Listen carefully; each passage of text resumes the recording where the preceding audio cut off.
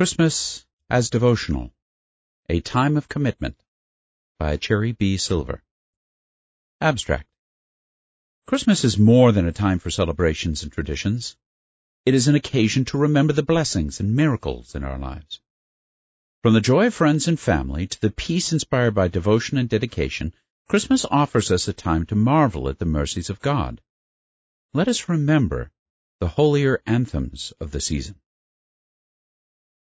When asked, what Christmas do you remember best? We often think of times when celebrations were beyond the ordinary. In normal times, fulfilling Christmas traditions is hard work, and results are often transient. We dive into our 8 areas of celebration, driven by visions of Christmas past: decorations, food, music, cards and letters, gifts, charity, gatherings and friendships, and religious services and special presentations. People look forward to the holidays, expecting sentiment, sociability, and sensory experiences. Conversely, people suffer from disappointment and even depression when high expectations go unfulfilled. If Christmas is just lights and gifts, tearing off wrapping paper by the tree gets us through the externals very fast. Then comes the letdown. As Mary Ellen Edmonds philosophized, you can never get enough of what you don't need. It is a serious task to draw from the well of life experience and express what matters at this season, to somehow blend ultimate hope and deep seeking with family and traditions, to probe beyond the popular and counter the commercial. Now is the time to create a personal message. In the Bushman home, my artist father created cards from Ted and Dorothy each year with a jazzy drawing and a friendly greeting to send to friends. As a graduate student in Boston, I decided to send out my first personal Christmas message. I began with a simple drawing, a line of scripture, and a meditative verse. It was a time when metaphysical poets earned my respect. If I could imitate their sincere praise of the child that became the Savior, I reasoned, I might make my greeting a message of devotion, not just celebration of a season. Such verse is based on an idea, or conceit, that radiates meanings in several directions. The governing metaphor meshes present time with past and future, mortal life with the eternal, struggle with fulfillment, uncertainty with commitment, and all this makes sense through the mission of Jesus Christ. My model was Edward Taylor, a Puritan minister in western Massachusetts during the 17th century. As he prepared to administer the sacrament of the Lord's Supper at the high holiday in his simple meeting house, Taylor collected his thoughts in verse and created more than 200 private poems. Through a startling yoking of dissimilar images, Taylor's raw lines convey his concern for man's fallen condition and his felt need for God's grace. In Meditation 8 on John 6:51, for example, Taylor treats I am the living bread. Here is stanza 4. In this sad state, God's tender bowels run out streams of grace, and he, to end all strife, the purest wheat in heaven, his dear, dear Son grinds, and kneads up into this bread of life, which bread of life from heaven down came, and stands dished on thy table, held up by angels' hands. There is a tactile, kinetic power in the imagery of God grinding, kneading, and serving his Son as the bread of life to save us. The literalness shocks us into sensing God's sacrifice. The Father conveys unbounded mercy as he offers us a chance to partake of the Lord's Supper. I experimented with verse forms over the years, trying like Edward Taylor to prepare my mind for the season through a family Christmas message. After our daughter was born, for instance, my verse in the metaphysical tradition described God drawing us like fish into his basket through this infant. Her smiles and happy, noisy songs are bait to catch our praise for him who saves, by drawing us where holier anthems wait. The sweetness of her 5 months' life has set our purpose, God could find no rod to land us better in the gospel net. Now is when we should savor times of testimony. 24 years later, Bernard and I, as missionaries, celebrated Christmas with a small group of believers in Abidjan, Côte d'Ivoire, West Africa. That proved to be a special outreach event. Our daughter had flown in from Utah on her December break from medical school to join us. Côte d'Ivoire was a country where we had lived as a family when she and her brother were in grade school, and this was her first time back. On Saturday, the group held a baptismal service at the lagoon. On Sunday, after services, church members and investigators came to the missionary apartment for a light buffet and a spiritual feast. It turned out to be our last week in the country. Due to security concerns, we were being transferred to the Democratic Republic of the Congo. After the buffet, we stood in a circle. Elder Silver asked each one, man, woman, school-aged child, to declare what Jesus meant to them. Each had something personal and sweet to say. I later tried to capture in free verse the feeling of that circle of faith. That hot Christmas day in Abidjan, we celebrated after church by cooking rice and sauce for 57 friends. Ivorians, some Zaroese, Americans, Ghanaians too, who crowded in our house and sang with us in French, Venez tous fidèles. And when we told them we were leaving soon, some cried and pressed our hands and made us take their photos so that our camaraderie would not be lost. So much is lost, if only mortal, that we cannot love fully if we seize this day as all. But when we shared our hope in Christ for life, not just a village city life, but living on with Him in brotherhood forever, they understood, they smiled, and waved us on. Next Christmas, they will cook the rice and lead the hymn. Douce noix, sans noix, c'est Jésus les sauvé.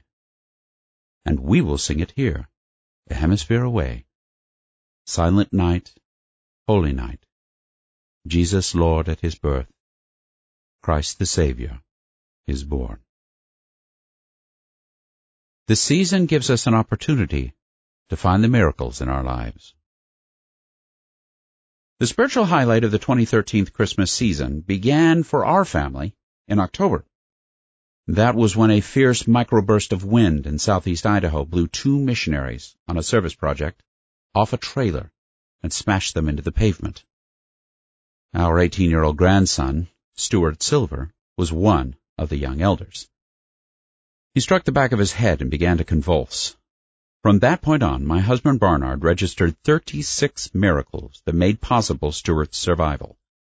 Among those miracles was getting help immediately, being flown to a trauma hospital, having space cleared for an operation, lifting part of his skull as his brain swelled, surviving on a ventilator in a coma while his brain bled, regaining consciousness and then speech, mobility, and memory.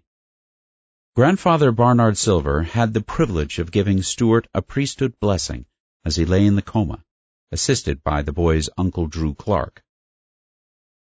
He expressed confidence that the missionary would recover. His mother, Ariel Clark Silver, who had flown in from Ohio, and I added our faith and fervent prayers. That evening, Barnard consulted with the intensive care unit physician who showed him the x-rays of the damage and confided there was very little chance the young man would come out of it. Which to believe? The physician with his tangible evidence, or the blessing from his grandfather with its spiritual insights? Despite the doctor's discouragement, Stuart's path turned into one of healing. In 2.5 weeks, instead of the 6 anticipated, he left the hospital supported by his father, still recovering balance and strength, but walking and talking. As his mother and then his father returned to their work and other children in Ohio, it was decided to have Stuart recuperate at our home in Salt Lake City, where we as grandparents could drive him to appointments with his surgical team in Pocatello every few weeks. The end goal was to replace his own skull caps kept frozen in the hospital's freezer before Christmas. All that fall, Stewart wore a black plastic protective helmet on his head to protect the area missing a skull piece. He attended church and concerts and dinner meetings with us. He received an apostolic blessing from Elder Neil L. Anderson. He had an interview with Elder Russell M. Nelson, then responsible for all missionary service in the church. When his surgeons checked him in November, they were encouraging. "We've never seen anyone recover so well from the craniectomy procedure." As we neared mid-December, he was hitting the markers in physical and occupational therapy sessions that would permit pre-Christmas restorative surgery. His mother, Ariel, flew to Utah to join us for the repair. Once again, he lay unconscious in bed with a drain line easing pressure and his head wrapped in white bandages. This time he got up faster and was soon eating and walking. While in the hospital, Stewart and Ariel sat beside the surgical assistant to examine the detailed CT scans taken shortly after the accident.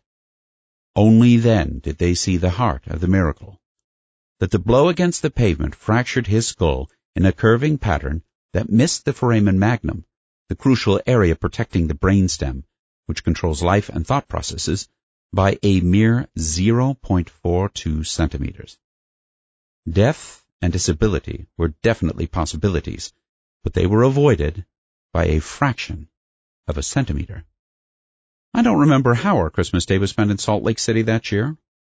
I do remember that Ariel and Stewart caught a December 21st flight from Utah to Ohio, permitting him to greet his father and his 5 sisters again and accelerate his recovery during the holiday season. Our Christmas thoughts focused on their reunion.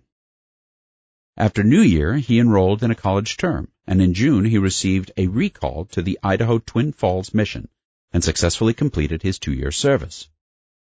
In 2018, a church production crew interviewed Stewart and his former missionary companion at the scene of the accident to add their wisdom to a church documentary film on safety. His black protective helmet now sits on our upper closet shelf as a memento of miracle. Christmas also invites us to meditate on a scripture verse. Every Christmas, I have decided, invites fulfillment of warm traditions in many ways, but the season becomes truly memorable when we insert devotion and dedication, making it a time to marvel at the mercies of God and pledge to maintain a worthy way of life. The model I found years ago in Edward Taylor's Poetic Meditations encouraged my adaptation of the story of the tax collector Zacchaeus from Luke. Jesus once spied high in a tree a recalcitrant sinner and stopped to abide with him that day. Elated, repentant, he descended, never to let free of his Redeemer's hand down the sacrificial way. We who keep watches in the fearsome night over a fretful child, or concerned for self and loved ones and the rest of men, need, like Zacchaeus, climb a while for sight, and then rejoicing, haste down to serve in peace our princely guest. Christmas 2020 for everyone is bound to be a notable one. May it be a holiday of commitment and dedication as well as celebration. Cherry Bushman Silver holds degrees in English and American literature from the University of Utah, Boston University, and Harvard. She has taught courses at BYU Provo and colleges in Washington State and California. While serving on the General Board of the Relief Society from 1990 to 1997, she contributed chapters to Knit Together in Love, a focus for LDS women in the 1990s, and wrote The History of the Elaine Jack Administration. For 18 years, she has focused on women's history and has served on the executive committee of the Mormon Women's History Initiative team. With Carol Cornwall Matson, she edited New Scholarship on Latter-day Saint Women in the 20th Century. She is currently helping edit and annotate 47 years of diaries written by Emmeline B. Wells, editor, suffrage leader, and 5th General Relief Society president. The Wells Diaries are being published online by the Church Historians Press. Sherry and her husband Barnard Silver served missions in Abidjan, Côte d'Ivoire, and in Kinshasa and Lubumbashi, Zaire, now the Democratic Republic of Congo. They live in Holiday, Utah, and have 2 children and 10 grandchildren.